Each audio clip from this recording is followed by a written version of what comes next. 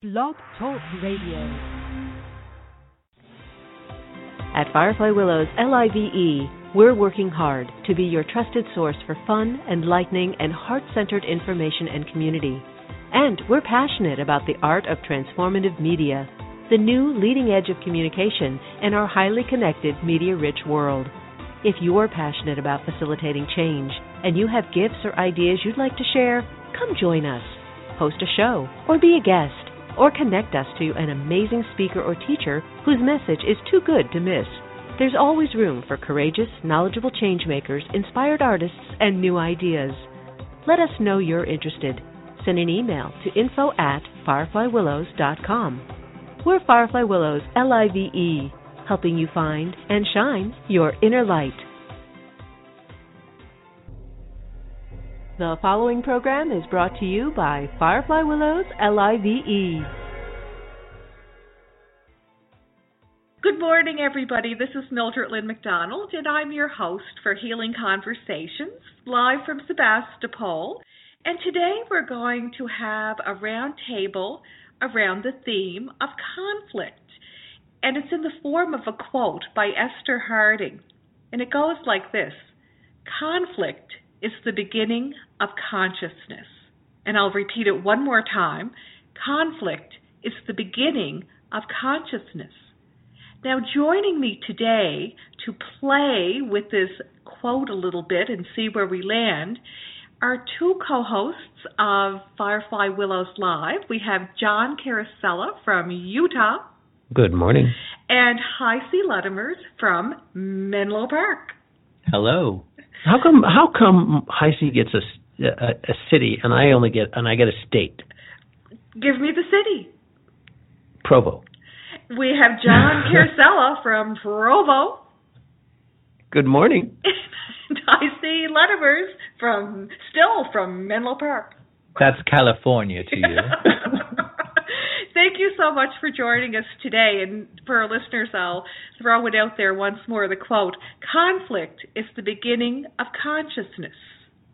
This is one of those quotes that when you read it, it might not make sense to you at the beginning, but then you start to explore the different layers. And that's what I'd like to do today with John and with HiC. So I'll throw it out there. What does this quote mean to you? How did it hit you?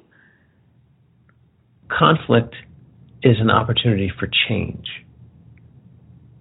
And I think that's what struck me as the seminal point of understanding. If you don't have any resistance in your life, then there's nothing to respond to that challenges you. And I think there's a deepening of awareness that happens from the presence of things that challenge you. And I think that's where it comes from for me. I become more deeply conscious of what is available to be experienced in the presence of conflict. Is it a comfortable place for you to be, John? You know, it's not. I'm getting better at it as I get older, and I'm getting more willing to expose myself to it as I get wiser. And those are two different things. One is the older I get, the more experience I have, the more I realize that conflict is not going to really harm me most of the time. So it's not, it's like, okay, I can deal with that. But there's another part to it that is the recognition that in the presence of conflict, there's wisdom to be had that I wouldn't get any other way. I encourage myself to go into the place of conflict, even though it's uncomfortable, because there's just good stuff there. What about you, HiC? Well, I think I would echo what John was saying in terms of conflict, bringing awareness. And if we can allow ourselves to be aware when conflict arises, then we can ask ourselves questions of what is it that triggered the conflict, and then look deeper to say, and where is that coming from at a deeper level? And also, I think an important part is saying, and what is my part in this conflict? Because I think a lot of times people tend to see it as, well, this person said this, or this person came at me this way, or this person did this to me, and that's what created the conflict. neglecting that maybe there is also something in that we did or contributed in some way that either helped to create the conflict or has allowed the conflict to become exacerbated. And usually people get so caught up in the conflict that they stop looking at themselves and they just start looking outward for blame or out of defense. And that, to me, I think those are the things that are going to shut down the opportunity for that awareness or that consciousness to actually come about. Because if consciousness comes from a conflict, it means we have the opportunity for it not to repeat itself. But if we don't have the awareness and the consciousness, it means it's just a conflict that keeps coming up over and over again. So I guess it would be fair to say that in every conflict, there's the potential for an ah moment. The horrors of conflict in Africa, intertribal things that have gone on for years and years and years, and the brutality there, I don't know that I could find something to harvest from those kinds of conflicts. For me, it's about terminology. There is a difference between conflict and fight. And the things that you are referring to, even the things like in Africa or whatever, to me, those are fights.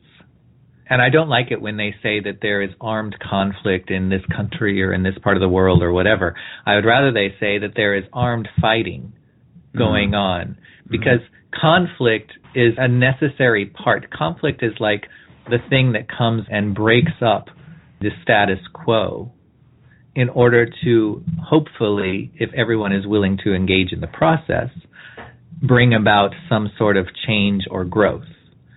Fighting is more just about that person hurt me and I'm going to hurt them back, or I feel like I need to hurt that person for some reason. And so to me, it's important to distinguish between the two, because there's a whole thing about conflict resolution, but you don't hear things about processes for fight resolution. And I think that shows that there is an inherent difference between conflict and fighting, but we often misuse the term. And that's where I would go to, like what you were saying with Africa. If we're looking at what's happening in Africa as conflict, and then we're trying to find what lesson or awareness or consciousness can that bring about, we may struggle to find that because we're not seeing it simply as people fighting. People can fight over land, but that's not a conflict. That's just saying, you have something I want and I'm going to try to take it, probably in an aggressive way. Now, conflict you could have in, say, the Israel-Palestine situation, but there's two sides to that. There's the conflict side and the fight side. Fight side is we're going to shoot missiles at each other. That's not a conflict resolution. The conflict is the deeper aspect, which says we could learn how to coexist. We could recognize that over time, each of us have taken something from the other one for whatever reasons. There we have room to actually grow and find a way to move beyond this. But fighting, shooting missiles at each other, doesn't really offer any room for growth or awareness. It just means who can hurt the most each time. I think that's pretty interesting how I see the splitting of the nomenclature into the conflict and the fight. Obviously, the conflict is the precursor to the fighting, and it's really important to understand where the conflict actually exists. But the fight doesn't have to happen. And the fight doesn't have to happen. Conflict means that we're just not in alignment. So I could have a work colleague and have a conflict with them because the way that they talk to me or something that I've done to them or whatever has created something that is not in harmony, is not in balance, is not in alignment. But that doesn't mean we have to now fight. It means we have to come to the table with our conflict and see if there is a way to work through that to some sort of resolution. Fighting would just mean I'm going to either try to get you fired or you're going to try to get me fired, or I'm going to wait outside and I'm going to hit you upside the head when you walk out of the office for what you did to me, versus seeing it as this is something that we can actually learn from, grow from, and resolve. So we're looking at conflict, and what's coming to me is, how do we manage ourselves through the conflict? In my personal experience, I had to become aware of how I acted when confronted with the potential of conflict. And for many years, I was keep the peace at any cost and run for the hills. Mm. And I had to really wrestle with that, get that to a place of being neutral before I could show up in a good way to have that beginning of consciousness moment. Because before that, I was in, I think, fight or flight, and primarily flight. Yeah. So how about you guys? What's your personal experience with the managing the conflict or coming to that realization? Or is it just something completely new? That would be delightful at some level. I think for me, there's something that you said to me, Mildred Lynn, several years ago that has stuck with me, and it's so powerful. You said, "What do you make it mean?" And I pulled that phrase out so often now. In this case, in the presence of conflict, how I choose to engage and whether I choose to engage is a function of what I make it mean when I engage. Either I might be right, I might be wrong, I might be supported, I might be rejected in the presence of engaging that conflict. But it's the moment when I say to myself, okay, and so what am I going to make it mean when any of those scenarios happen? That a whole bunch of the charge around and the discomfort around engaging in that conflict can go away. Because it's no longer life or death. It's no longer a moral or a sacred truth that's at stake. It's no longer some ideal. It's just, oh, okay, I'm going to have a conflict with this person, and the result will be the result, and then I get to choose what I make that mean. And suddenly it's way easier. Before you had that moment, that beginning of new consciousness, where did you used to go with conflict? Where did you land, John? I was always right, and I always had to win. Where are you now? So if you would describe it before as always right and always needed to win, what are the two qualifiers now in terms of conflict? Well, I'm still always right. And humble, yeah. Oh, yes. No, I think it comes down to I don't have to take the consequence so seriously, so I don't have to be right. I don't have to win. It's like, whatever, right? You know, it's just going to be another learning experience. It's going to be another experience. And that experience doesn't have to be a win or a loss, a success or a failure. It's just another piece of information, another thing that I absorbed from my experience living this life. You sound like a very agreeable fellow. Well, you know, on my good days. On your good days. When I reflect the Mildred Lynnness that has come to rest on me.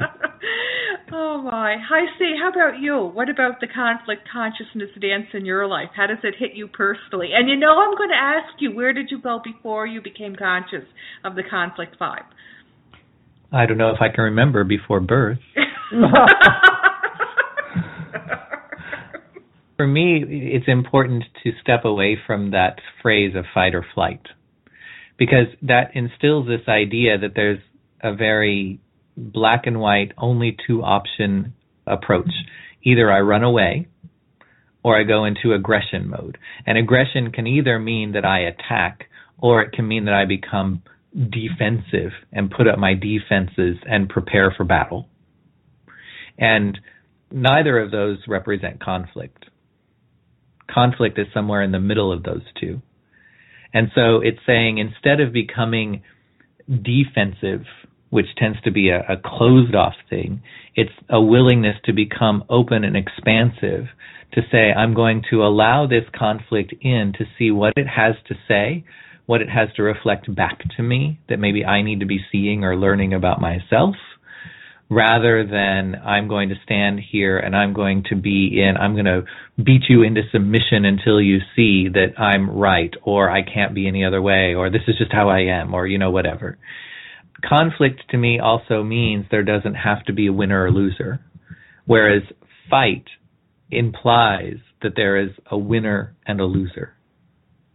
And so that conflict consciousness, if you want to use that, is the understanding that it's about being able to find a middle ground rather than I have to bring you over to my ground or I have to give up and come over to your ground. And I find this very nicely illustrated in the world of soccer, which is not something that is overly popular and is often seen in a bit of a derisive way in the United States, but it's much more popular around the rest of the world because soccer actually allows for a game to end in a draw. There doesn't have to be overtime to the point of until there is a winner, we will not stop. Which is actually how all of our sports in America are designed. And so, to me, I looked at that and I say, and it's perfectly fine for something to end in a draw because it means both people are still able to walk away rather than one person laying dead, basically, and the other person getting to do a victory dance on the body of the dead loser. So graphic, I think. To me, that's what fight is, and that tends to be how our culture approaches everything. There's no resolution to something other than we should be able to carry a gun and kill the other person. I hear you, HiC. Now, what about if you were going to offer our listeners a growth tool about conflict? Now, mine would be navigating your way through conflict. If you're taking it step by step, you develop a skill. And so all of a sudden, once you have your moment and you recognize conflict as an opportunity to grow, you're putting it in another place and you're developing a growth tool. And I found that helped me a lot. I started off with little conflicts and I found I was running for the hills less and less. Mm-hmm. And then I moved on to bigger things, to now I'm at a point where I trust myself, I go in with goodwill. I also have skill sets in that toolbox that help me navigate through the conflict. So that would be my tip for people. It's a process. You could develop skill sets. Start off small. Well, I would suggest that people, as I said earlier, consider what you make it mean. Whatever scenario comes out of after you've engaged in the conflict, consider what you choose to make it mean. This is a really powerful one. And the other one is to, as within, so without, as above, so below. This is a hard one. A lot of times it's hard to see this. But don't give up trying to figure out how the conflict that you're experiencing outside of yourself is a reflection of something unresolved within yourself.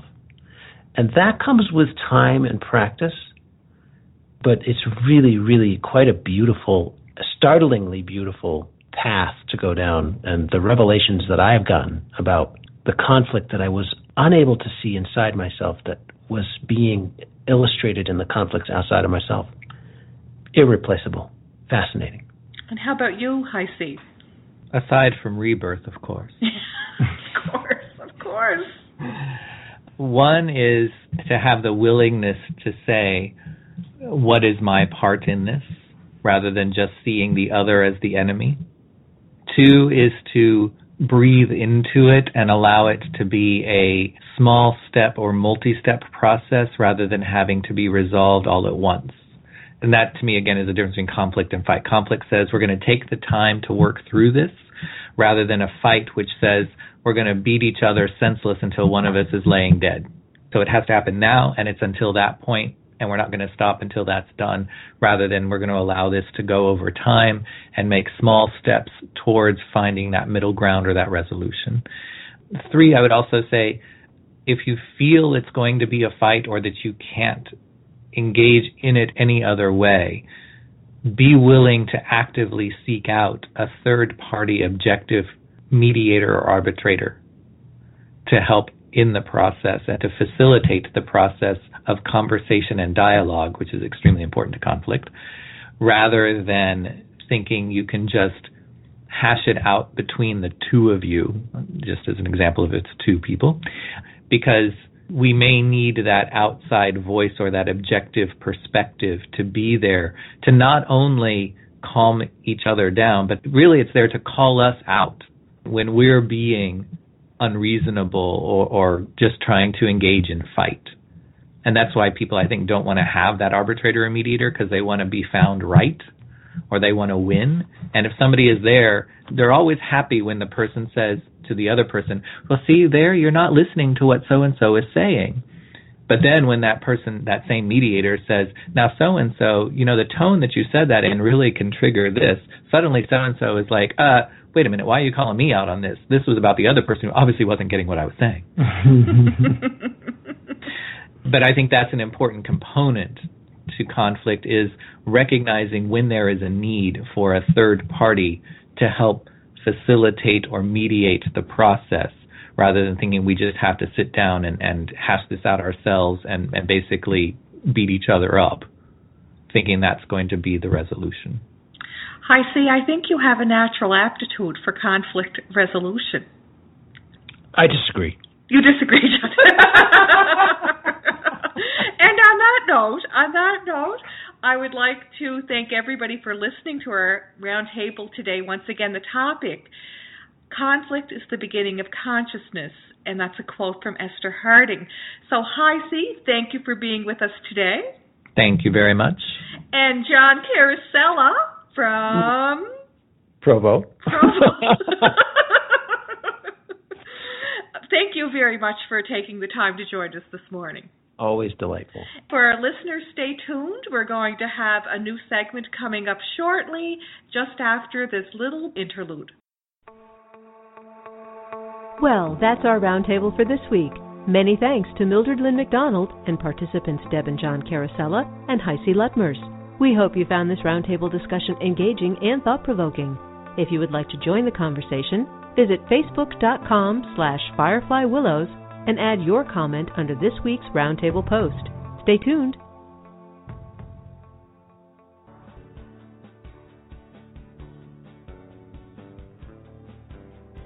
Welcome back. This is Mildred Lynn McDonald, and I'm your host for Healing Conversations, live from Sebastopol, California. Thank you for joining us today. Many of us have heard the expression, to hold the space for someone, or holding space. But until now, I haven't come across much information on what holding space actually looks like, especially when you're caring for a loved one who is transitioning into the last stages of life. Enter Winnipeg, Manitoba-based teacher, writer, coach, retreat host, and facilitator, Heather Plett. When I read Heather's blog, I realized that she was able to lovingly articulate key concepts about the gift of holding space, gleaned through her own life experience, the passing of her mother. During our time together today, Heather will explore 8 life lessons that she has learned from the amazing people who held the space for her. So without further ado, let's beam off to Winnipeg, Manitoba, and welcome Heather to the show today.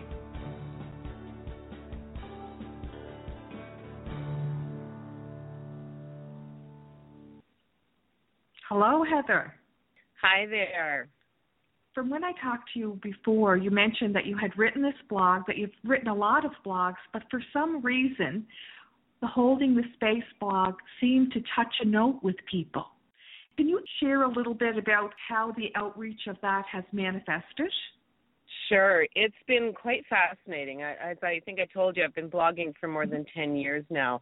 And, I have a modest following and a fair bit of interest, but suddenly this one blog post, I really didn't know going in. It was just, to me, felt like another blog post.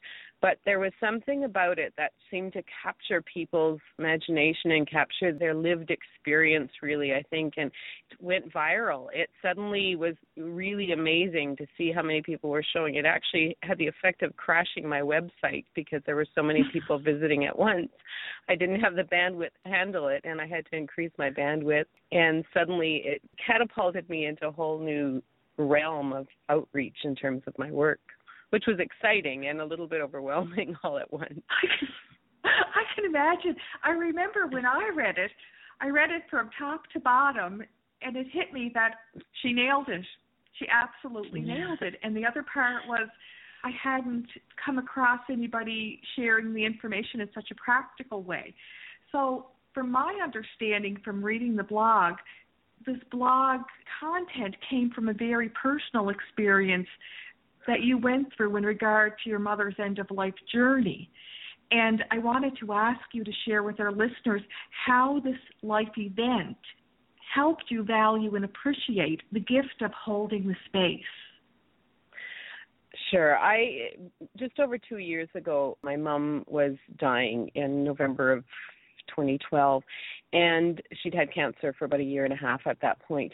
And in the week that we knew that she was nearing her end of her life, we gathered, my 3 siblings and I gathered in her home to be with her and to care for her. We chose not to have her in the hospital. And in that time, we knew that we were in a very profound moment of having to be there in a unique way to support Mom.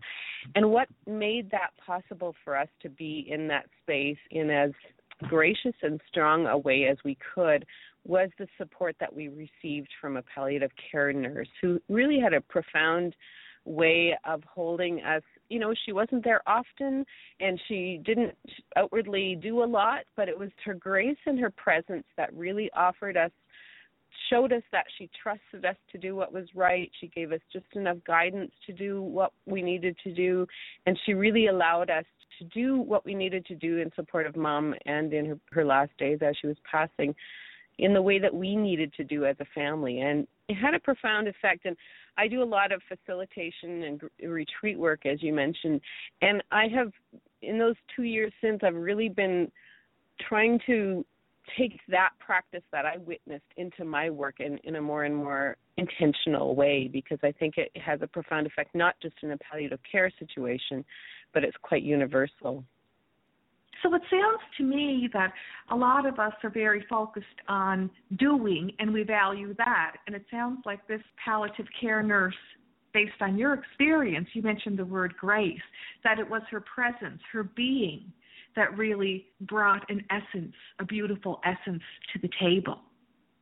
Yes, I think you're right on, and I'm realizing that more and more in my work too, as I witness people that are really good at holding space. And I was just at a retreat with my mentor, Christina Baldwin, and she is one of the people that's taught me the most about this.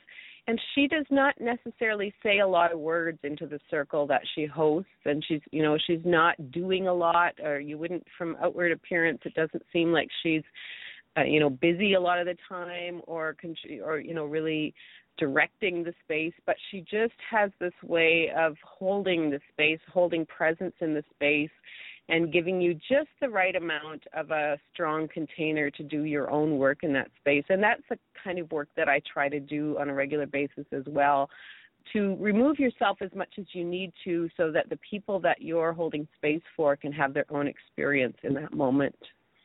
It makes energy work so much easier. I think easier and harder, to be honest with you, because you have to learn it as a practice, and it takes a lot of personal practice to learn to get your ego out of the way. Oh, I agree with that. We're on the same page there. I wanted to go with the blog posting. I know there's 8 tips, and we're going to go into those in just a few minutes.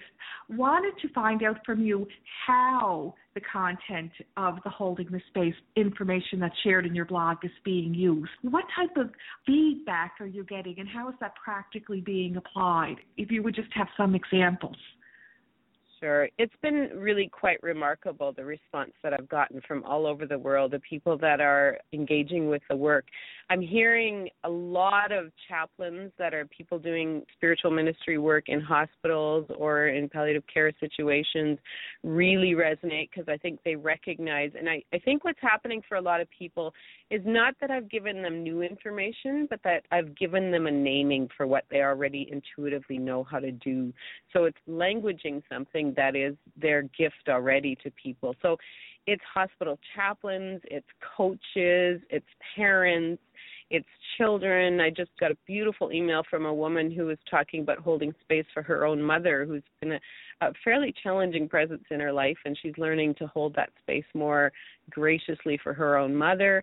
I've even been quoted in the Harvard Business Review, fascinating article actually, which I would never have expected to be quoted, because it was an article about how computers are replacing people in the workplace.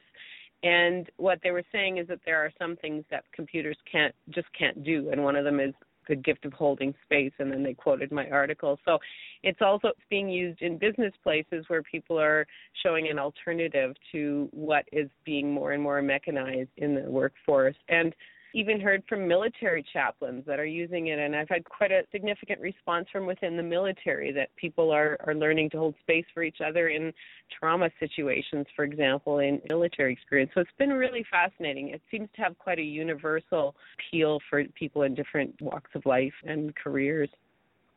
What hit me as you were speaking is that a lot of times people who are holding space or doing their work energetically, they know how to do it. And it's a feeling, and sometimes the feeling doesn't translate easily into our verbiage. And what I found really nice, and I think why, and my feeling as to why it really hit people, is that you had one of those magical or rare moments where you were able to translate this intuitive feeling space, and people immediately recognize it and articulate it in a very loving way. Not only a loving way, but in a practical way. Whatever star you were sitting under the night or day you wrote that, I would go back there again. Maybe it was a tree. It could very well have been a tree, because to be honest with you, a lot of my inspiration comes when I'm out wandering in the woods. So it very well may have been an inspiration of a tree that supported me, held space for me.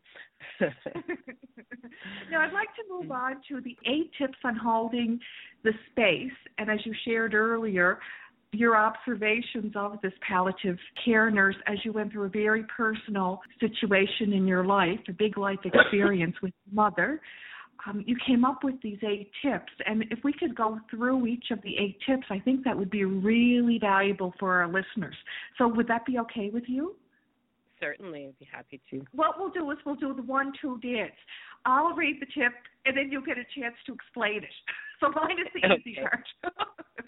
First tip that you're sharing in your blog is give people permission to trust their own intuition and wisdom. So how would you like to expand upon that?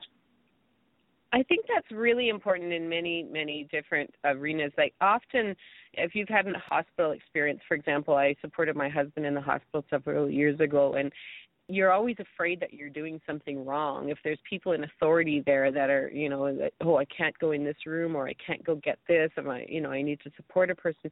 But if you're really holding space for somebody, you make them feel that their intuition and their wisdom on a situation is trustworthy. And that is really important, because it just gives people a sense of their own authority and their own wisdom. And it frees them. It frees them from that burden of always worrying what they might be doing wrong in that situation. It's a really empowering thing to do. Did you find yourself going into the intuition, wisdom, vibration, or were you in your head and you had to move into that because someone gave you permission by holding the space? Yeah, I think it's kind of a dance. I mean, you go back and forth, Okay. and some moments you doubt yourself, especially when you're supporting your mom, are we doing this right? And I have this really clear memory, actually. My mom was sitting in the big easy chair in her living room, and very weak at age, and I was sitting close to her. Our heads were together, and it might have even been in that moment that photo was taken that's on the blog. And she just looked at me, and she says, I don't know how to do this. And I looked at her and said, Mom, I don't know how to do this either. And it was just such a acknowledgement that she didn't know how to die, and I didn't know how to support her in dying, but we were there in that space together, experiencing something brand new together, and we were present for each other and trusting the intuition that we would figure the journey out along the way.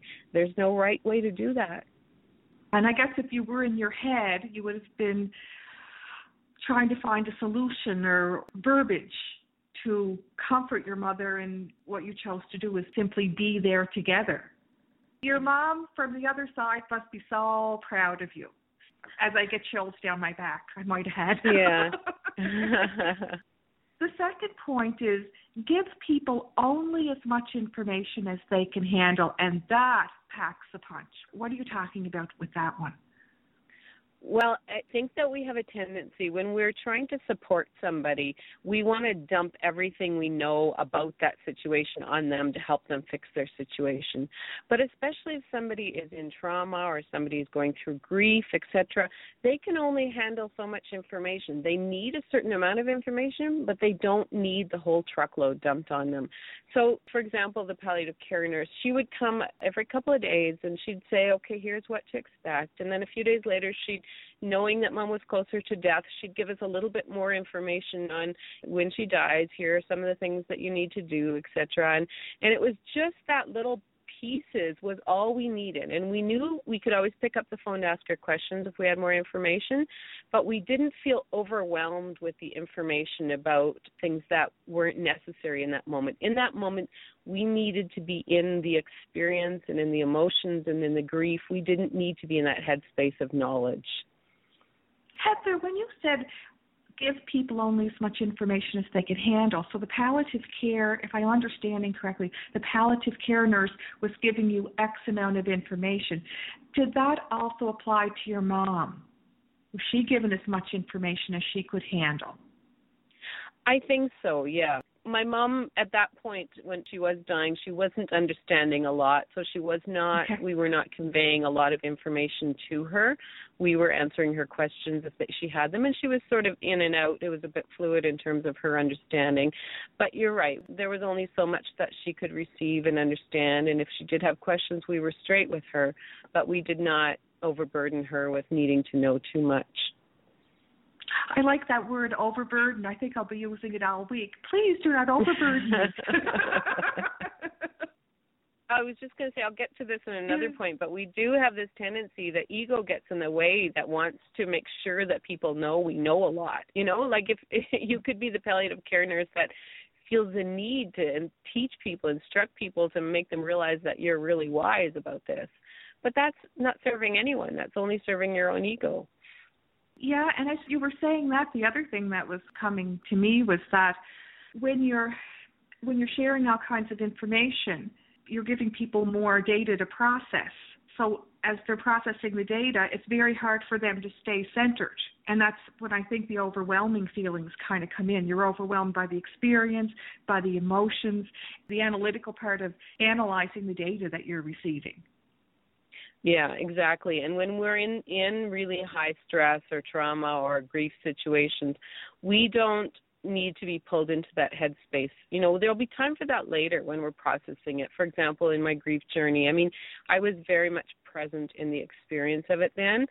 In the 2 years since then, I've spent a lot more time thinking and reading about grief and understanding it more deeply, but I was not prepared and didn't want to be burdened with that kind of headspace knowledge at that time. If you'd given me an essay about grief at that time, I would have tossed it out because it wouldn't have been the right time.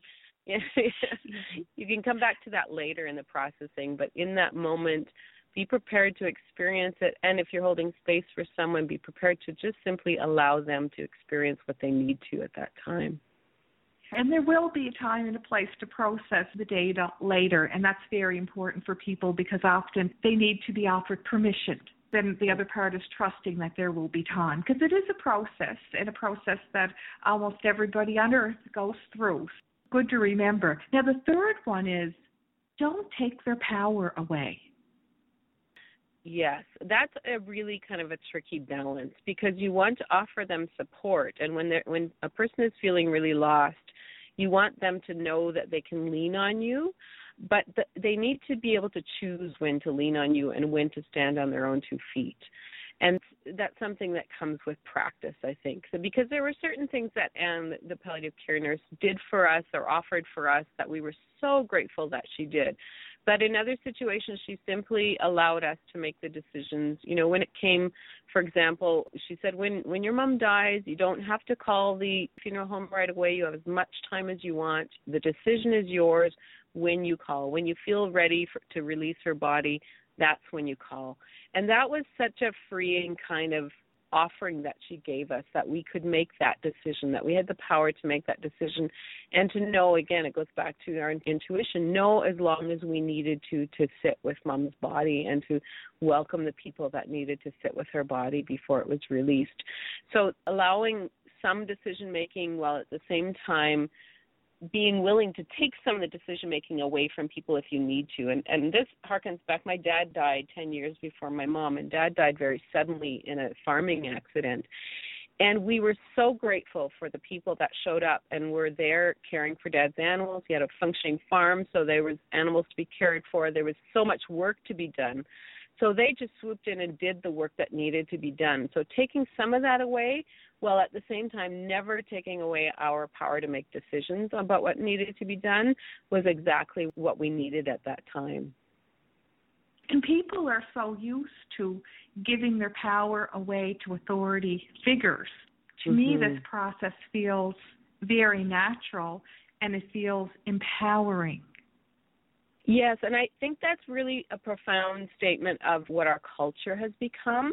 And we have become a culture of consumers where we assume that those in authority have power and that they have decision-making capacity. And think about the way that we educate our children in the school system, that there's a power imbalance, a power structure they have to adhere to. There's always these power structures that do diminish our own power, and that's our culture. That's become our culture. And so we assume, for example, when we're in a hospital, we assume that the doctors have to make the decisions, the nurses have to make the decisions, and we allow, like you say, we give that power away by assuming that's the way it has to be. But if we want to truly support and hold space for people, they need to be empowered to make those decisions themselves. When you look back at the process and being empowered and having the opportunity to make the decisions, does that make the whole experience not easier? That's probably not the right word. You know what I'm reaching for. It's a good thing rather than a restrictive or a frustrating or stressful, maybe terrorizing, uncertain.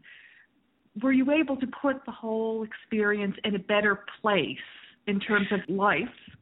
I think we were able to walk through it, and I can't speak for my siblings. You know, each of us has our own experience, but it did allow us to walk through it in a more healthy way than we might have if we had felt completely disempowered in that time. If somebody had insisted, for example, that she had to be in the hospital and we were reduced to visitors in the hospital rather than her caregivers, it would have been quite a different experience. And not to say that that's not right for some families, it absolutely is for some in some situations. But for us to be able to make that choice, I mean, it was an incredibly powerful bonding time for my siblings and I. The four of us bonded in a way that a few experiences would allow us to, and I don't know that we would have had that experience in a hospital setting the same way. Interesting, because a lot of what this show is about, Healing Conversations, is a platform for an alternative way to look at things. And for people who are listening, who are very used to, and maybe even unconsciously giving their power away, this is a path. You've created a path, and you're saying this is okay. And not only that, you have the experience. You're saying, I've walked this path, and it's okay. This is an option that's available. I love that. Yeah.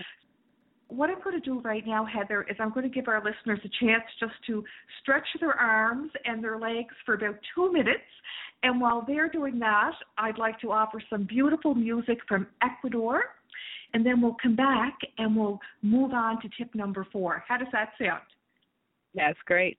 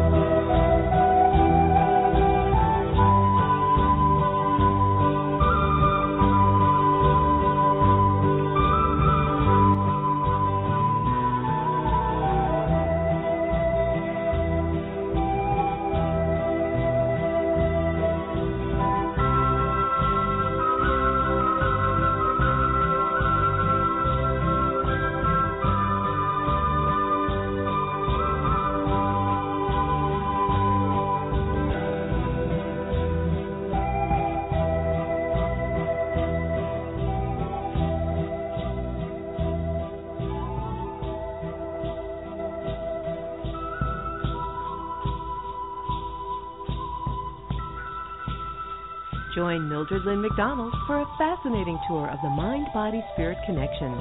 Enjoy nourishing conversations, thought-provoking guests, personal growth tools, compassionate guidance, practical tips, plus a generous sprinkling of East Coast humor and warmth. You'll also love our popular roundtable discussions featuring HiC Luttmers, John Carosella, and Mildred Lynn. Airs the first Sunday of the month at 10:30 a.m. Pacific Standard Time. For more information, please go to healingconversationswithmildredlynn.com. Heather, we're back. I wanted to share with our listeners that we're speaking to Heather Plett. She's talking about her wonderful and insightful and practical and inspiring and motivating, enough superlatives, blog about holding the space. And Heather has 8 tips that she's suggesting for your consideration in her blog posting. We've just gone through 3. I'll review them quickly. Give people permission to trust their own intuition and wisdom. Number 2, give people only as much information as they can handle. Number 3, don't take their power away. And now we're moving on to number 4, keep your own ego out of it. Yes, as I say in my blog post, this is kind of a big one. I think this one almost is a prerequisite to all the others, because if we want to be effective space holders for other people, we need to learn how to keep our egos out of it and to make the experience their experience, not our experience. Because we have this tendency to, if a friend is having a problem, if somebody is sick with cancer, if, we want to solve it for them. And I have experienced that. My mom had cancer, and since then my brothers had cancer. And if I would share that online, there's a quick rush of people that want to give us advice on the best ways to resolve cancer or this or that. And we don't simply sit and listen to people because we want to fix it first. And that fixing is a function of our ego that wants to be helpful, wants to resolve things for other people, wants to have the answers, etc. But that becomes a trap, and that also creates barriers between us and the other person.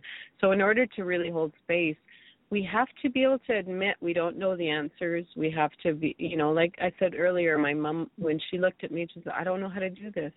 Well, the only answer I could think of was to say, I don't know how to do this either.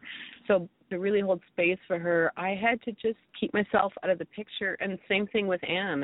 She was a very competent, talented palliative care nurse, but she never let it be about her. It had nothing to do with her. It was all about our experience and how she could support our experience.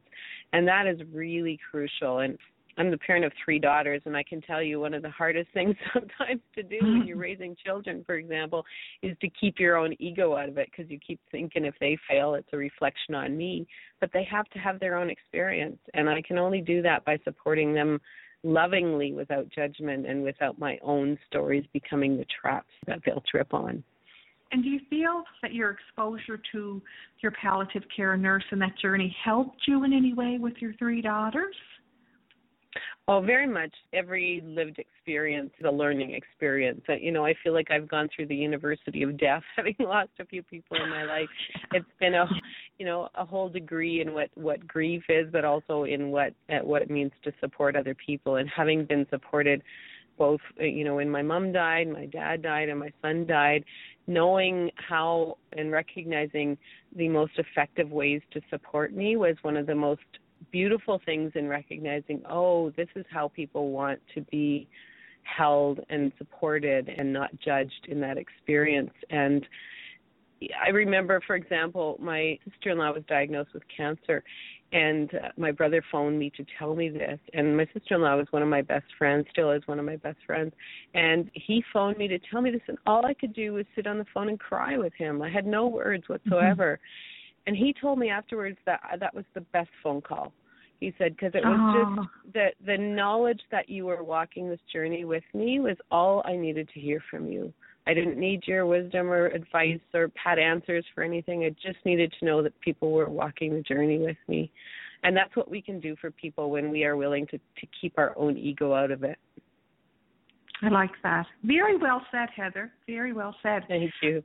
Now, number 5 is make them feel safe enough to fail. What does that mean? Mm-hmm.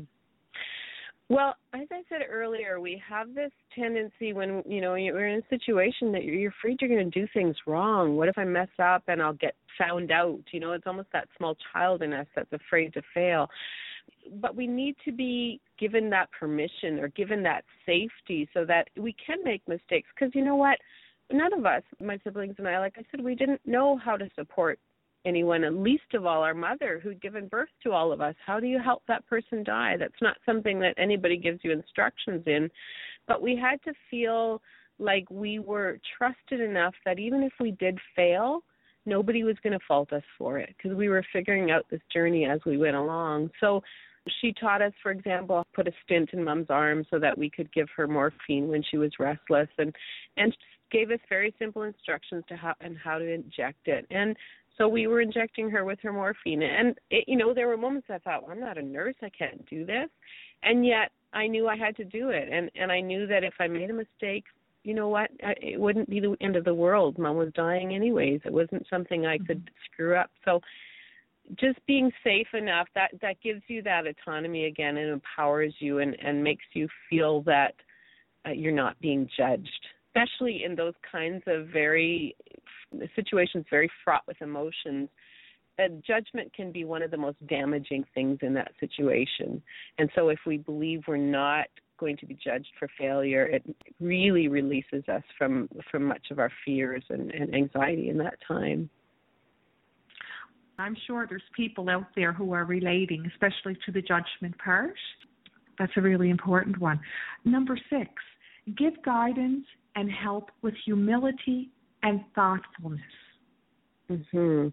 This is a bit of a balance to the other ones. I said don't give too much information, and this is the flip side of that. Give just enough support.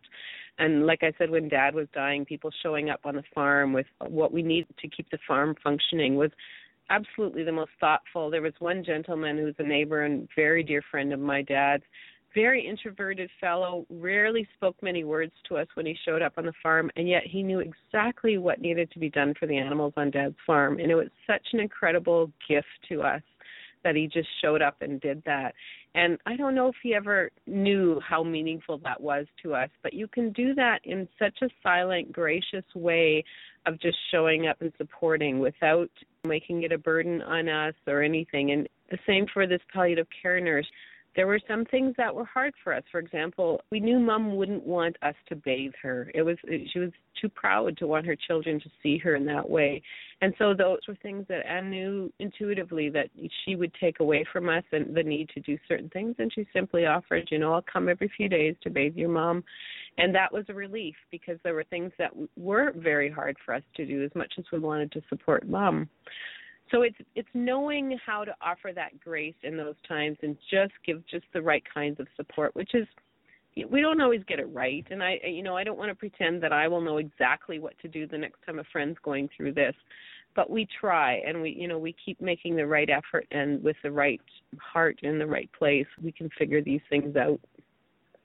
Some people also don't know what to do, and the thought of getting it wrong paralyzes them, so they don't do anything, and then they're haunted by guilt, or I didn't do anything when I could have, for a long time after that. And I remember something my sister told me when she was going through a stretch of her friends were having some life traumas. She said what she learned from the experience is always call. Just pick up the phone and call. Yeah. Just showing up is going to help the person on the other end, and you don't have to do anything else if you're not sure, but make that call, pick up the phone.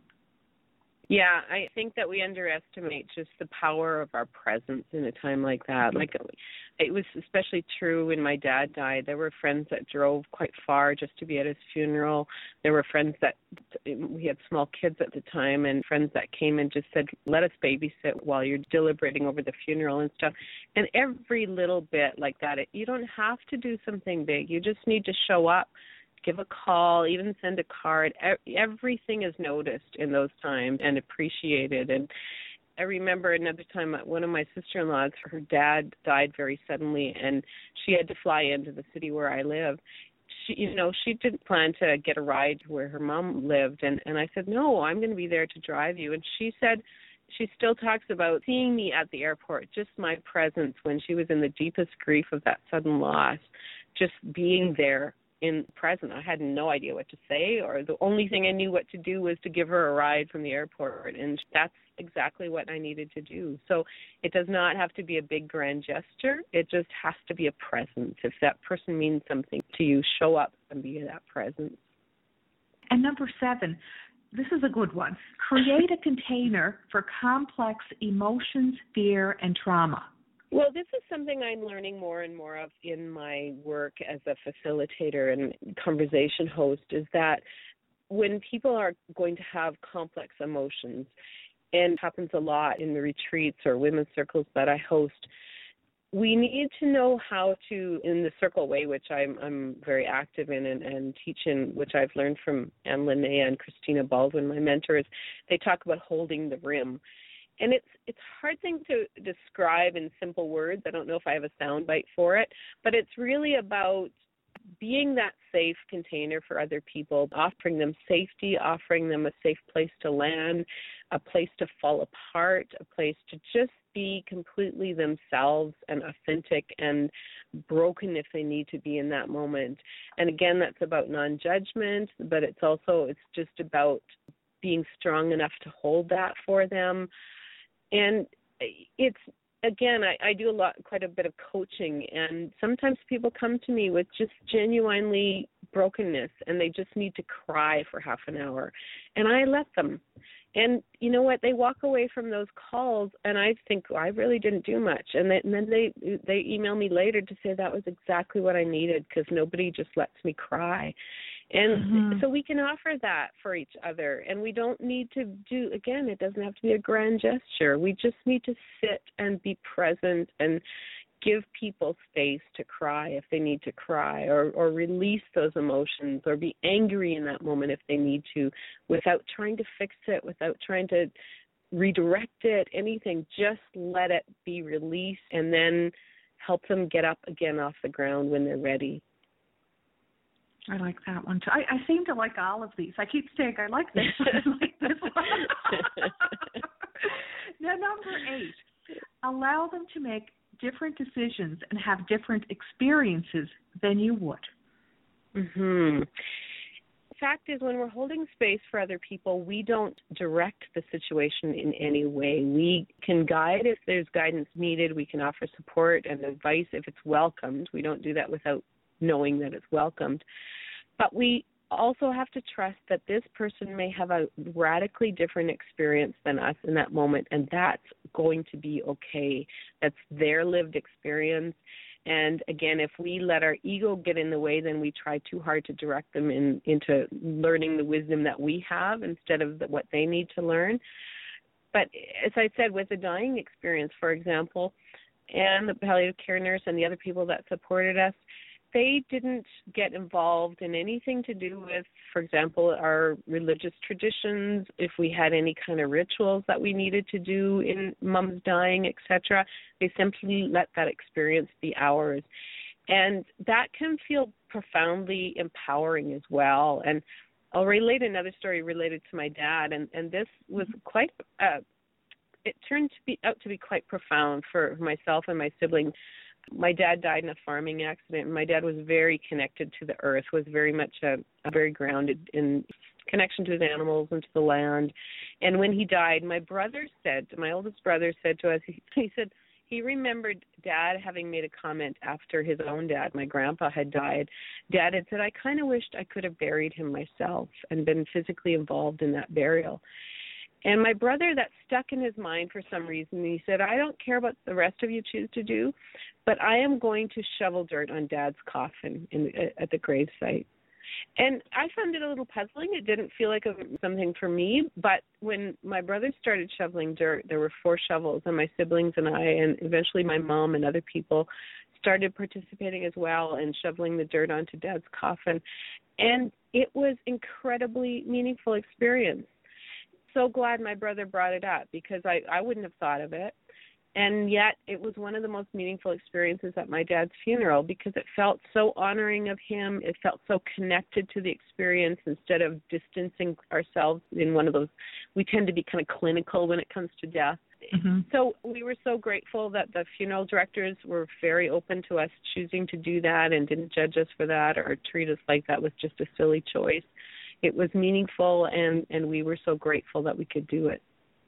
When you were mentioning that, I was starting to fill up, and I was filling up because it touched me so deeply. It sounded so beautiful, what your family experienced there, and I hope that maybe your words and your example can encourage other people who are listening to take that step also. Because people hesitate. They have these ideas, and then they hesitate. I really hope so, and I'm learning that more and more, that we have to take back our own need for ritual in birth, in death, in all of those things. We have allowed ourselves, to, like I said earlier, to become consumers, and so we hire people to do these things for us. We hire funeral directors to direct the whole thing, and we have completely disempowered ourselves and separated ourselves from the acts of birth and death and some of those really significant parts of our lives.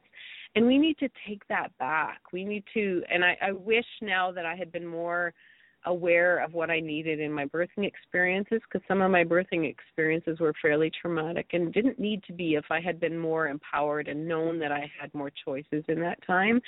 I really admire and respect people who take those choices back and decide, for example, to do home births or to care for the body of their parents, the way we did to some degree. And all of those choices, I think, are a return to our spirit and a return to our own desire for ritual and a reconnection with ourselves and with what matters in our lives.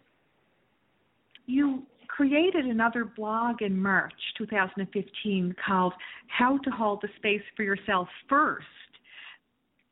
Well, it was something that I was left with after the blog went viral, and I kept hearing from so many people. What really struck me is that there are so many incredible people that are responding to this who are talking about how they're holding space for other people.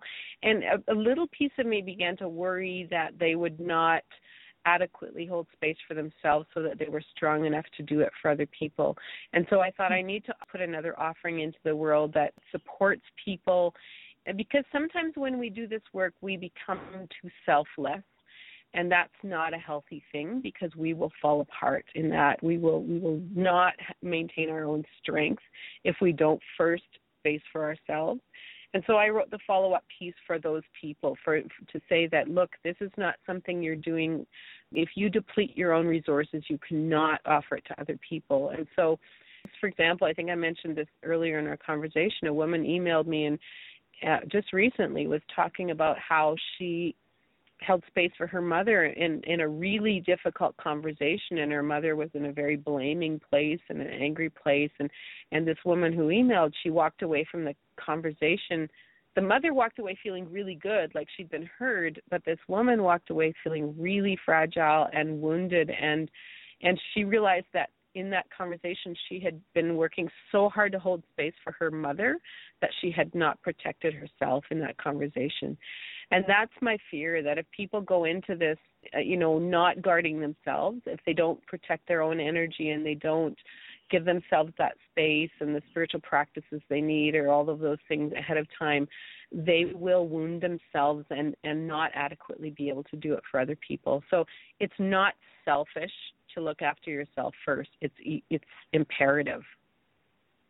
Yes, I agree with that. Now, if someone wanted to read the two blogs, the second one is How to Hold the Space for Yourself First.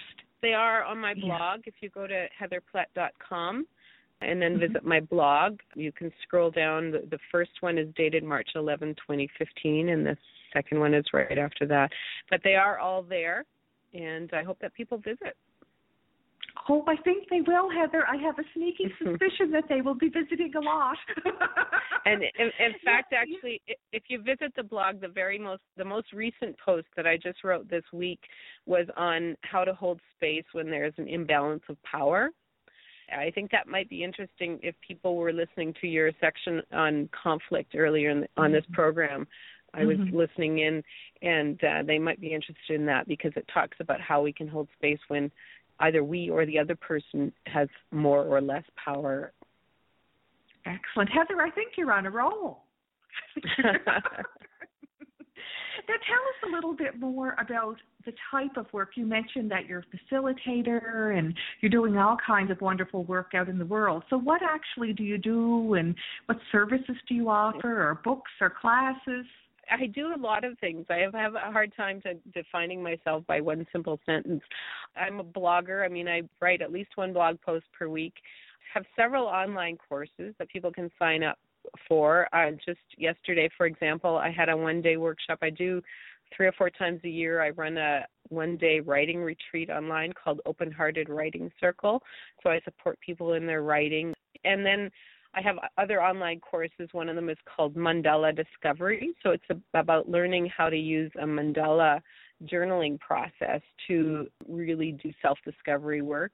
And then another online course called The Spiral Path, A Woman's Journey to Herself. And that's using the labyrinth to help people really learn to go inward, to do their own self-discovery journey. And then I do coaching, and I do in-person retreats and courses as well. All of my work is about helping people reconnect, whether that reconnection is with yourself, with your community. I do circle work where I host people in circle, and I also teach the circle way, or reconnecting with the earth, or reconnecting with spirit. It's all about that connection work. Is very central to my work. It sounds like you're doing exactly what's in your highest interest to do. Very much so. It's been a path to finding just the sweet spot for me, and it's very exciting to be in that place and to do that work. Well, thank you for doing the work. And what would be the best way for people to get a hold of you? Because I know someone's probably listening out there and they're seriously considering what you're saying and would like to talk to you or engage in some of your services. What's the best way? Well, you can find me almost everywhere at Heather Plett. So heatherplett.com is my website address. There's a contact form there if people want to email me or check out my courses, etc. I'm also Heather Plett on Facebook and on Twitter and almost everywhere. So if you remember Heather Plett, you can find me. And before we leave, I'm going to play a beautiful song from Cape Breton Island. That's where I'm from. It's called the Cape Breton Lullaby. And once again, a little stretch break. And when we come back, Heather, I'd love to invite you to share some inspiration or motivation or something with our listeners to help them move through the day in a good way. How does that sound? Sure, it sounds great. Driftwood is burning blue, wild walk the warm shadows, night winds go riding by the lucky meadows, on to the ring of day, low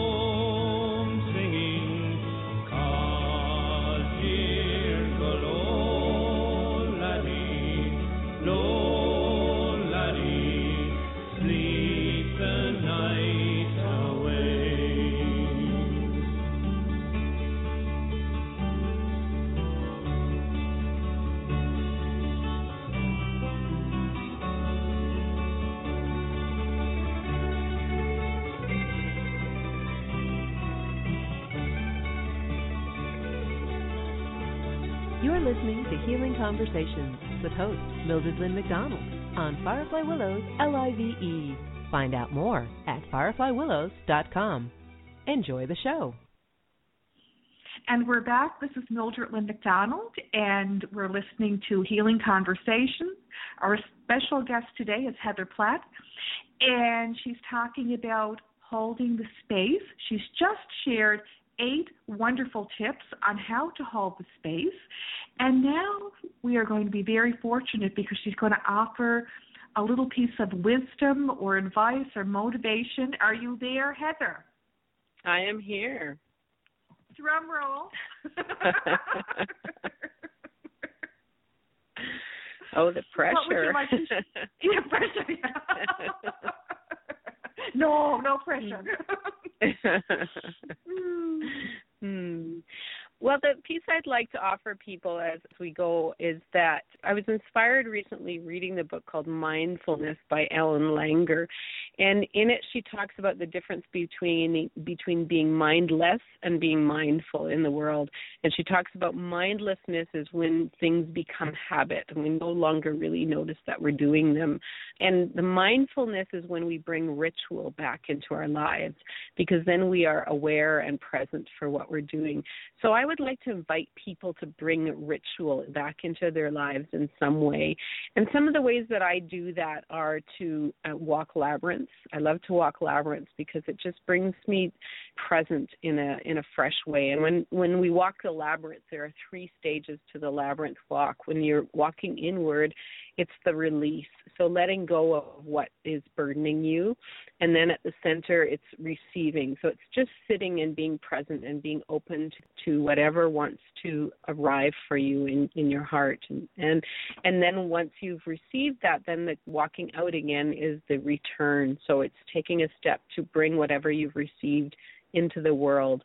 So find a way to make a ritual that represents that labyrinth walk, whether it is just walking into the woods. And as you're walking in, I have a park close to my house that I just love to wander in. So as you walk forward, just release and just, say, I'm releasing the anger, I'm releasing the weightiness, I'm releasing the frustration right now. I'm just releasing these old stories and try to let them go. Even sometimes I'll carry a rock that represents what I'm releasing, and at some point I'll just set it down and then find a place to sit. In my park, there's this beautiful stone bench that I'll just simply sit and be quiet for a while, and that's the receiving place, the center of the labyrinth.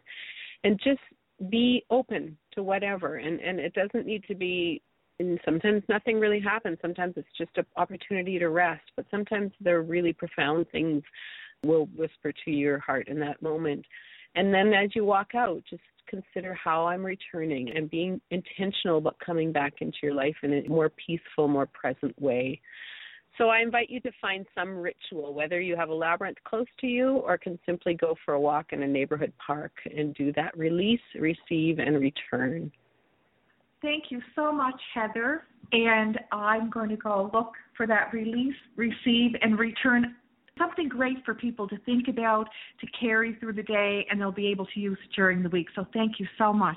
And because I loved talking to you so much, and I loved the topic area, holding the space, I'm hoping that maybe this time next year you might consider coming back as a guest and updating us on what else you've written. All right. Certainly, I'd be very happy to. Who knows where you'll land after this work? I have a feeling. Who knows? So have a wonderful day. Thank you so much, Heather. You've been a fabulous guest. If anybody has any questions for Heather or they'd like to go to her website, Heather, once again, it is HeatherPlett.com, and I welcome everyone, and I respond to every email, even if sometimes it takes me a little while. Thank you so much, and everybody enjoy the day, and we'll see you on next Healing Conversations. Bye for now.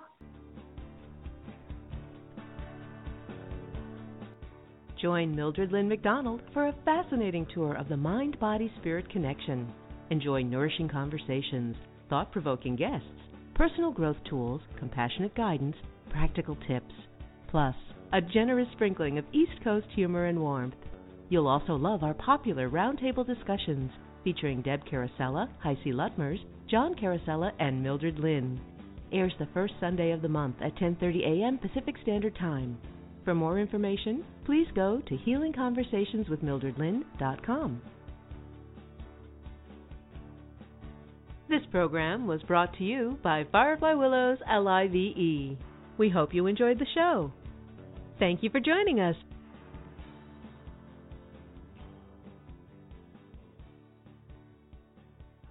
Please join us next time on Firefly Willows LIVE for Amethyst Oracle, Divination with a Queer Twist, with HiC Luttmers and Charlie Harrington, Tuesday evening at 8 p.m.